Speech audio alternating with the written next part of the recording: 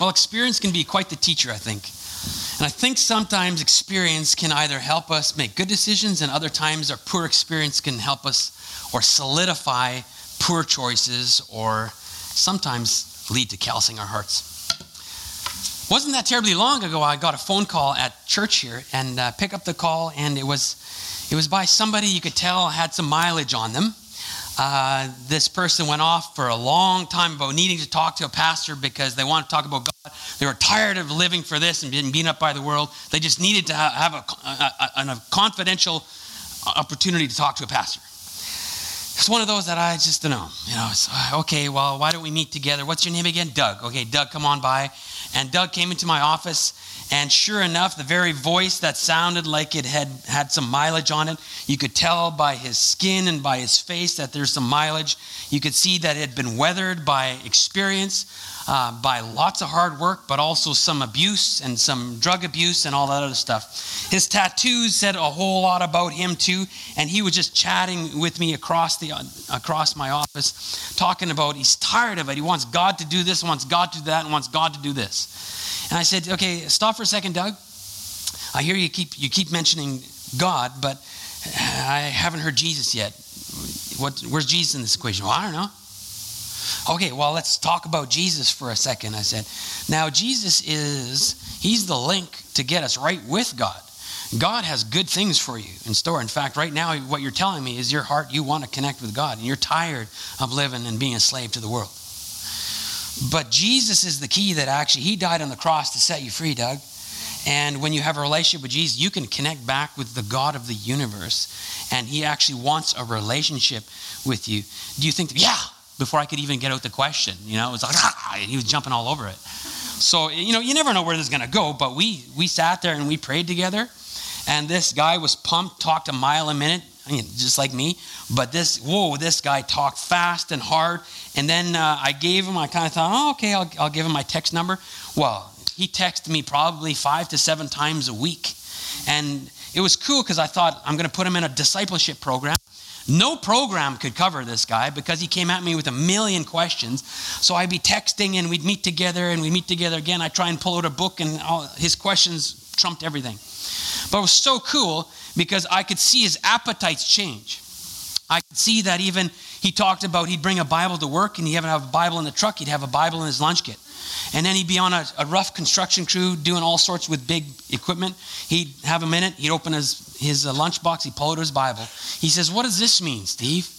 And it was just like unbelievable. His appetites were changing. His view when it comes to relationships, when it comes to sex, when it comes to any kind of activity he was about. It was just like, what? Dudes, this is why I became pastor. Right? This is the kind of thing why I became a pastor.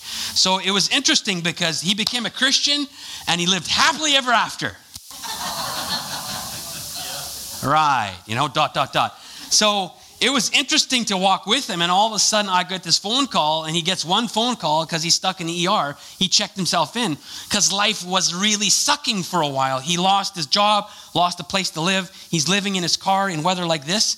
And he's about to snap, so he checks himself in, and he's not doing well. I walk in, and it was quite interesting because he's wearing one of those pretty fancy gowns that nobody wants to be seen in. I walk in, Steve, and he gives me a big old man hug, I was like, oh, right? So we chat for a while. I chat with his social worker and stuff, and then he tells me this question that I've heard a million times. Steve, I could use some money. Right?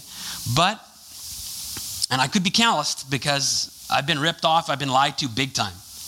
But I thought, okay, Doug, how much do you need? I need $200. I said, okay, let me see what I can do. So I went to the bank machine, gave him $200 cash, and he says, I'll get it back to you. I have no idea if I'd get it back. Well, he was let out, and then he got a job, and he got a place to live. And then pretty soon, he actually went up north for a job, and I got this phone call. And he says, Steve, right at the church. I said, not right now. Well, you got to go there. I got family waiting there with $200. So it was really cool to see that, right? And finally, when he came back down here, and this is where the story kind of gets unwowing, but he came back here, and he was doing some work, and then when he was on Kings George Highway, he ended up getting in a head-on collision and died right there. But you guys, for 3/4 of a year, he stopped being a slave to the world, and he gave his life to Christ. And it was like you could watch him change in his appetites, in his relationships, and how he talked and what he was interested in. He had changed. So in 3/4 of a year, the course of his life was unbelievably changed. He went from, like I said, serving and being conformed to the world by being transformed by the renewing of his mind. And now I'm going to see that brother again someday. Isn't that cool? And you guys, no program can do that. And obviously it's a positive story, but I want us to see that no matter what, you can't rely on a program. You can't rely on a program in your church to do something that you are called to do personally. People need people. People don't necessarily need programs. Programs are good, but I'm saying that discipleship and compassionate action is going to work with persons, not programs. Persons, not programs. There's a story that was told a long time ago that there was a huge storm that ended up washing up a whole bunch of starfish onto the beach, and people just came, they couldn't believe what was going on. And they've never seen the likes of it before or since. But it was littered. And there was this cute little girl. She was just going, picking up one starfish at a time and winging it into the ocean just like a frisbee. And lots of people were watching. And finally, one wise man, an adult, came to this little girl and gets on one knee. Little girl, what you doing? Well, I'm throwing all these starfish back into the ocean. And he just helped her understand how useless of a feat that was. He just really said, you know what, look at all these starfish. You're really not going to make any difference. You might as well just sit back and enjoy what's going on now. But really, I can't see it making any difference what you're doing. She actually stopped and felt crushed. Good old adults, what we do to some kids sometimes, right? And there she thought for a minute, a few moments. And then she finally bent down and she picked up another one and flung it, and another and flung it. And then she turned around and she just, as she flung another one, turned to that man and said, well, you know, it makes a difference for this one. And it makes a difference for this one. And it makes a difference for this one. The old man looked at the girl inquisitively and thought about what she had done and said, and was inspired by it. Because like I said, compassionate action happens one person at a time. Sometimes personally, I feel heavy because there's stuff going on in this world that I feel so heavy that I'm almost paralyzed. I'm not sure if you can relate to me, but I just sometimes I'll read the news and I actually have to be careful how much news I read because my heart gets broken in and I just feel useless. I sit on the couch or do whatever and I just like, I don't know what to do. You ever feel overwhelmed that you're not doing enough or you don't know what to do? So I'm hoping that today when we look at our mission, which is helping people reach their God-given potential in Jesus Christ, helping people reach their God-given potential, power, dynamite in Jesus Christ. And part of that is the value of compassionate action. When it comes to compassionate action, you know we have two meddling questions that go with every value. Do the things that break God's heart break mine? And am I driven to be God's hands and feet to serve people and his creation? Am I driven to be God's hands and feet to serve people and his creation? So today, I want to do a couple things. First, I'm just going to camp out just for a minute or two in the how we should approach compassionate action. Because I think sometimes we see what we can do, but we sometimes forget it's really important that our how and our actions, so what we do and how we do, actually come from who we are. So if you don't know who you are in Christ yet, or you're still fumbling around all that stuff, your service and how you serve still won't be as fruitful as if you really know who you are. Because if you stick your neck out and serve somebody and they're actually are not thankful or they're mean, that might be your last service. Because you'll go, I don't know what to do. I'm fearful about it. But when you're actually grounded in Christ, then you're getting your marching orders from him and who you are, and out of that you serve others. Because you guys, let's not lie about it. Sometimes we serve because we might feel better about ourselves, or sometimes we serve because it'll look good on our resume when God pulls it out of the drawer and looks at it. Oh. But God loves you deeply, and we got to spend time in his presence. and let him actually change some of our appetites, like my friend Doug, what was happening to him. So here's the how. Mark 6, this is what it says. When Jesus landed and saw a large crowd, he had compassion on them because they were like sheep without a shepherd. And so he began teaching them many things. So right there, I want you guys to see that he had compassion. We're going to look at what compassion means in the Hebrew and Greek in just a bit. But he had compassion. He was moved as soon as he got onto the land, and he saw that a whole bunch of folks were without a compass. A whole bunch of folks without true north. A whole bunch of folks were without a shepherd. And we all know that sheep need shepherds. So he began to teach them many, many different things. So his heart was moved. And then he began to teach. Mark 10:45, which many of you know, for even the Son of Man did not come to be served, but to serve and to give his life as a ransom for many. Say it again. For even the Son of Man, Jesus, did not come to be served, but to serve and to give his life a ransom for many. Somebody said this, we are all about self-preservation in our physical life and all about self-sacrifice in our spiritual life. So it's interesting. It's kind of an upside down world. When Jesus grabs a hold of our hearts, we start sticking our necks out in areas that we would not have had that capacity before we understood who we were in Christ. So in our series together, we've been nailing down over and over and over again how important it is that you know your identity. Know who you are in Christ.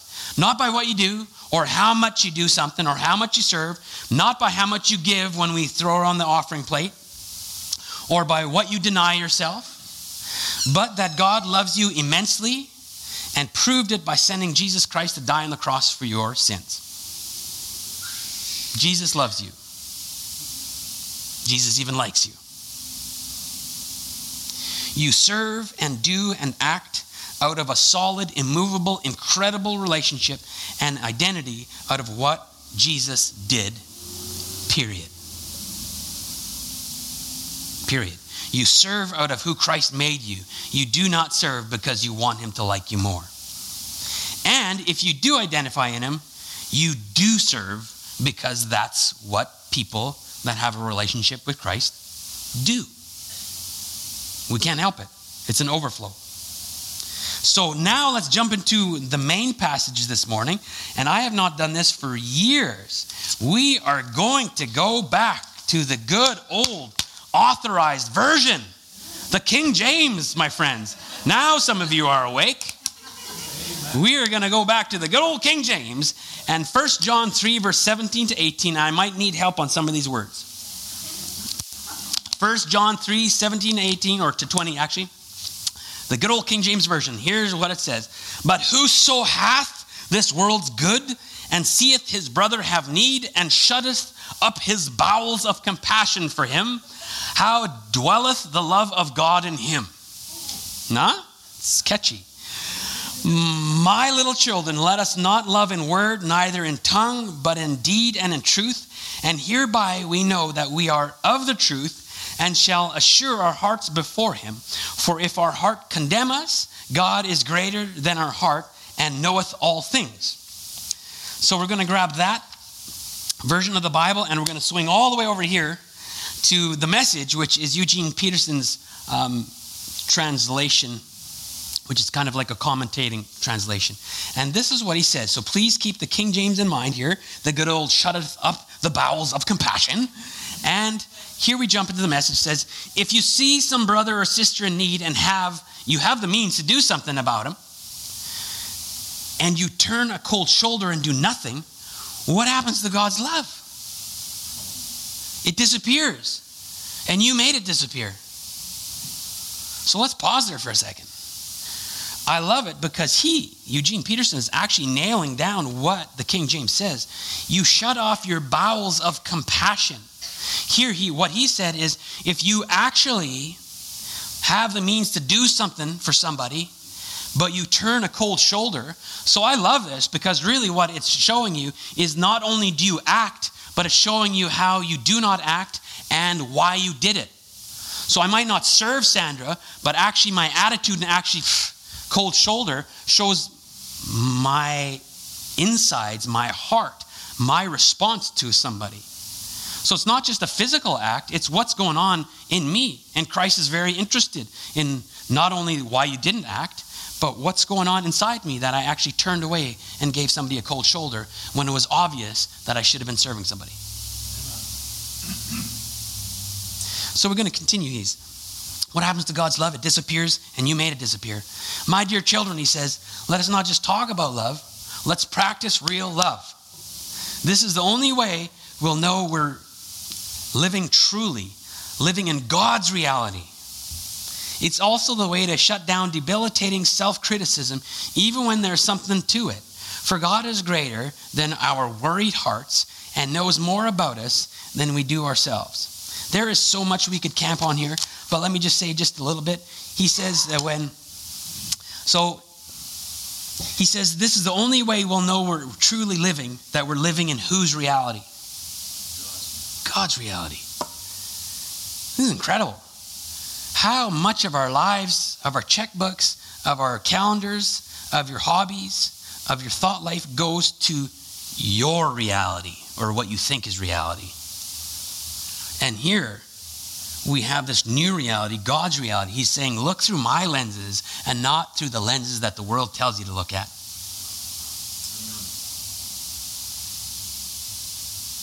And he goes on to talk about some of this stuff. When you don't see his reality and when you don't serve, you can shut yourself down. It can become almost debilitating self-criticism.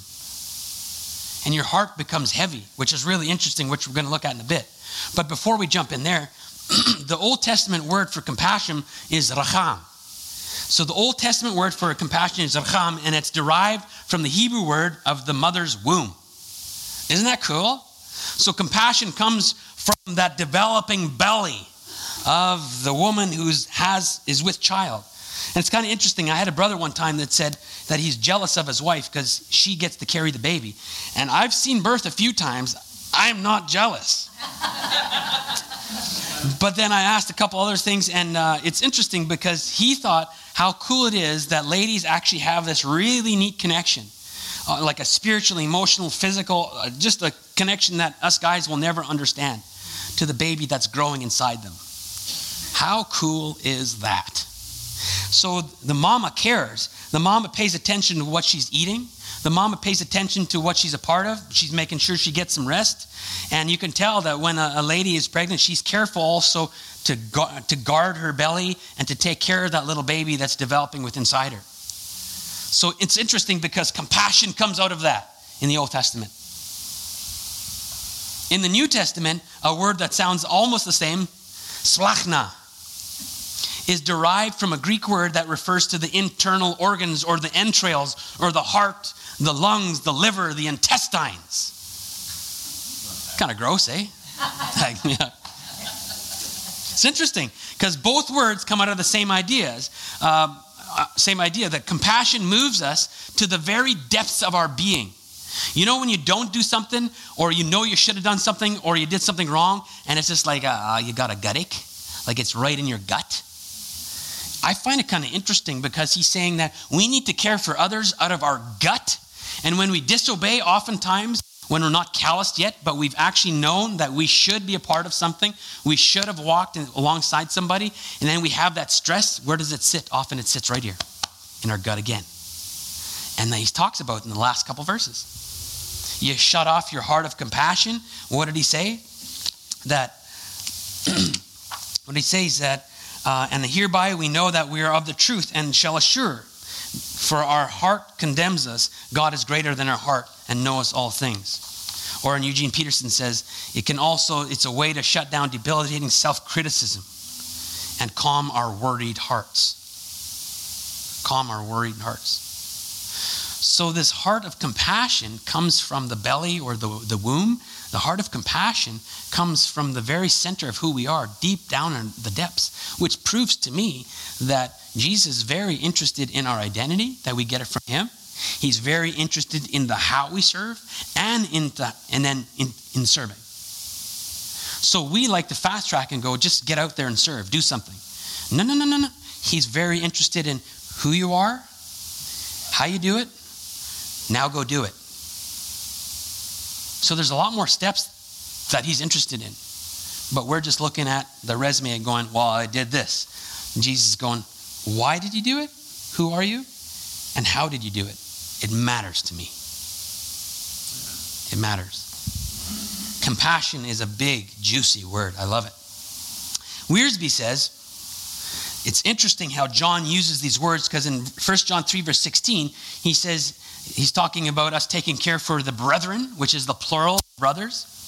And then later on in verse 17, he goes to the singular and says, take care of your brother. So I don't know about you, but like I was saying at the beginning, that I get so overwhelmed with a whole bunch of stuff that what difference does it make if I grab one starfish and throw it in? What difference does it make if I help one person on the streets of Vancouver or North Surrey? What difference does it make? There's so many. But that little girl nailed it. Her heart and who she was and the compassion she had for a starfish, it made a difference for this one. It made a difference for this one. It made a difference for this one. It's easy for us to talk about loving the brethren and to neglect to help a single other believer. Christian love is personal. Christian love is active.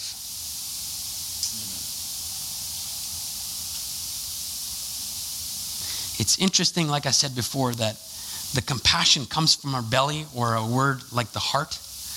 And when we don't step out and obey, that oftentimes that stress or that guilt lies in the very place where our compassion is supposed to flow from.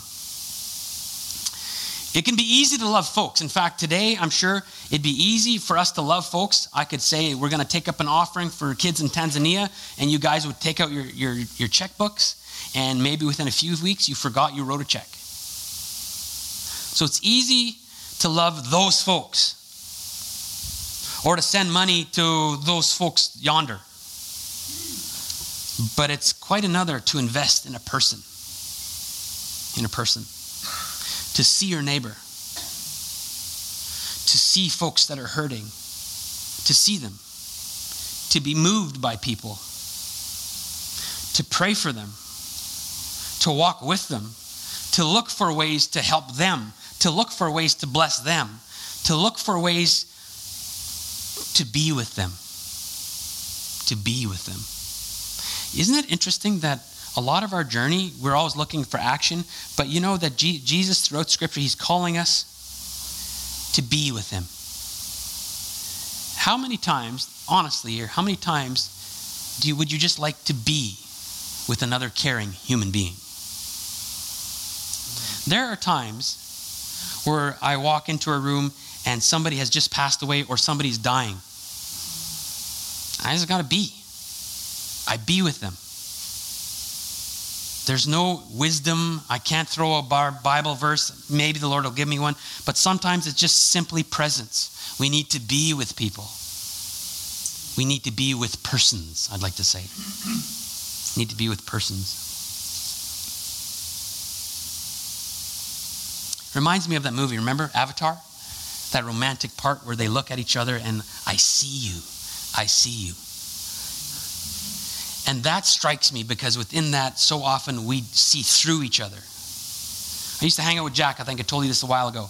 But I used to hang out with Jack, and people, you know, people walk by and you say hi. How you doing? You know, they always say, how you doing? And he'd go, oh, terrible, I'm dying. But they'd keep walking. They never knew that what he said, right? But that's why he would do it. He would always give a horrible answer, but nobody really cared because they didn't stop and listen. Pay attention to people. Compassionate action. It's not always a program. Programs are awesome, but we really are talking about a human touch here. We're talking about relationships. We're talking about people helping people, motivated and empowered by the identity that they have in Christ or by what Christ has done for them. Another good thing is the incredible difference that all of us could make if we would pay attention to persons and not be overwhelmed to the point of doing nothing by the crowd mentality. Often we do nothing because we kind of like the illustration. There's way too many, so why bother? Or perhaps you've been really hurt. You may have helped somebody and there was no thank you. In fact, it was just a little while ago we had the church barbecue here. Some folks that were living on the streets heard about it, and they came, and we were all done, but they came inside, and where's some burgers, and sorry, man, we're out. Oh, here, how about you grab a couple drinks, and here's some, and they just grabbed it and walked out. It was just like, yeah. But what can happen is you can become calloused to people of their response, and then you stop helping other persons because now you have a judgmental view of people. And Christ is calling you to know who you are, to serve, and he's interested in how you serve. Is he saying, now wait around for a good thank you and a celebration because people want to pat you on the back and that's what it's all about? Not at all. And I know this is hard. I'm meddling here for sure because there's times where I've been hurt. There's been times where I've been totally offended. But what is he calling us to do? Do it. And how are you doing it? How are you doing it? To love people from our belly would mean that we consider the worth of another person and what that person needs. Okay? Not what you need. Because sometimes we serve because we want to feel good about ourselves. That's not what we're talking about here. You see persons and you wonder, what does that person need? Charles Seat says, Christ-like compassion administers the right remedy for the needs of others. It isn't just a matter of giving to them, but of giving them what really matters.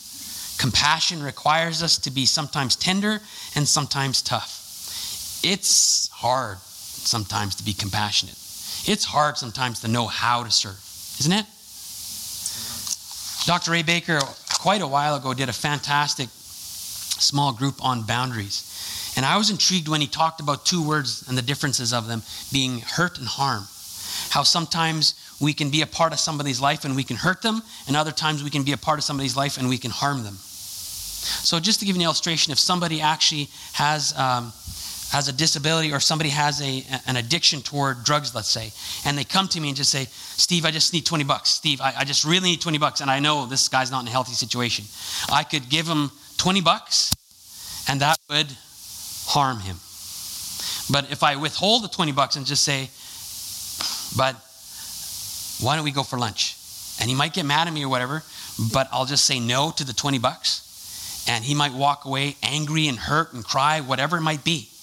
And I've hurt him, but I've not harmed him. So there's a big difference there. But like I said, it's not a program. You can't just think every person on the street is the same. They deserve to be there or this and that. Guys, there's people all around us with different stories, and there's no chance that we can approach them with a carte blanche or one broad brush. We need to know people and their stories. You need to be moved by who you are in Christ, and then you need to be moved into action, and how you serve is a really big deal. Move to action. It's personal. Christ noticed you, and he met your needs. Do you notice people? Do you notice persons? You know what? Sometimes compassionate action takes forever. So if you think that you can just notice somebody and make an action step right now, and they're all of a sudden going to give their lives to Christ and become the next Billy Graham, you might be disappointed. Sometimes compassionate action is a long time of relationship building, of noticing people, of knowing a name, knowing stuff about them, caring for them, moving forward, even if sometimes they bite back.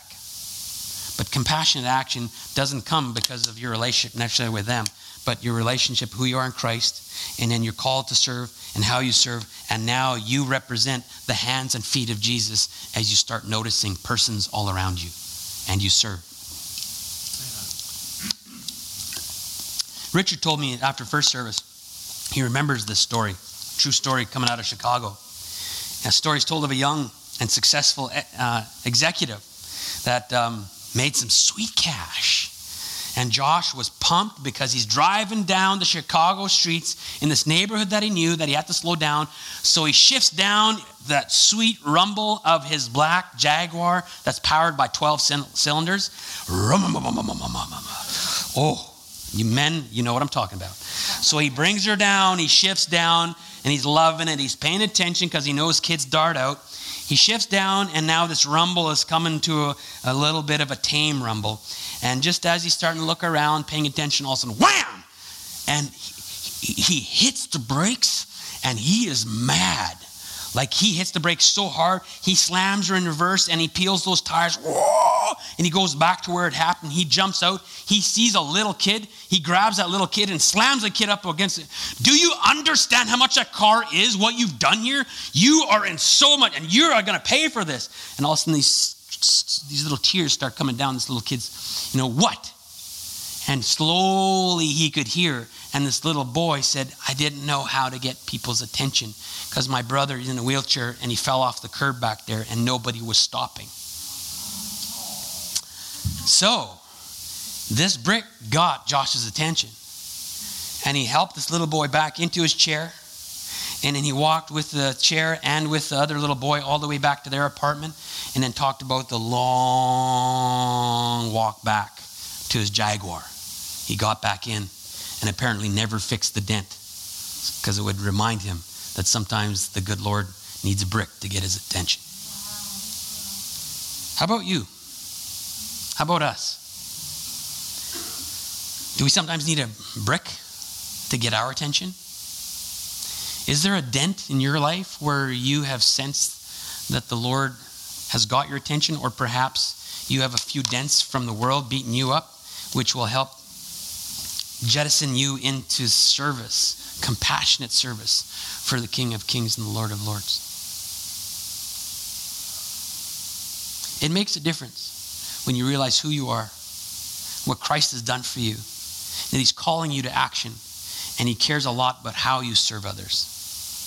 That we start noticing people and not just be overwhelmed by the crowds, but we notice persons and we step out on obedience and act with compassion in the name of Jesus. Amen. Father, I thank you for this message this morning and for the powerful portion of Scripture.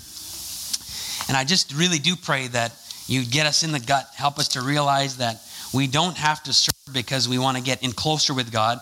We actually serve because we are loved by the Almighty. So in response, Lord, in response we grow. In response, we start noticing people. In response, we look people in the eye and we care for them, love on them. In response, even if they hurt our feelings, we go back to our Creator, our Sustainer, and the Savior. And we get our identity from you. Father, help us to pay attention. We know that you're at work and we sure want to be a part of it. And Lord, help us to see people, help us to be compassionate, help us not to be in such a big stinking hurry that we realize that there's all sorts of people around us that we're not being a part of their lives. We're just writing checks. Help us, Lord, to see persons, to value persons, and be the hands and feet of Jesus Christ as we're called to compassionate action. We pray this in the powerful name of Jesus. Amen.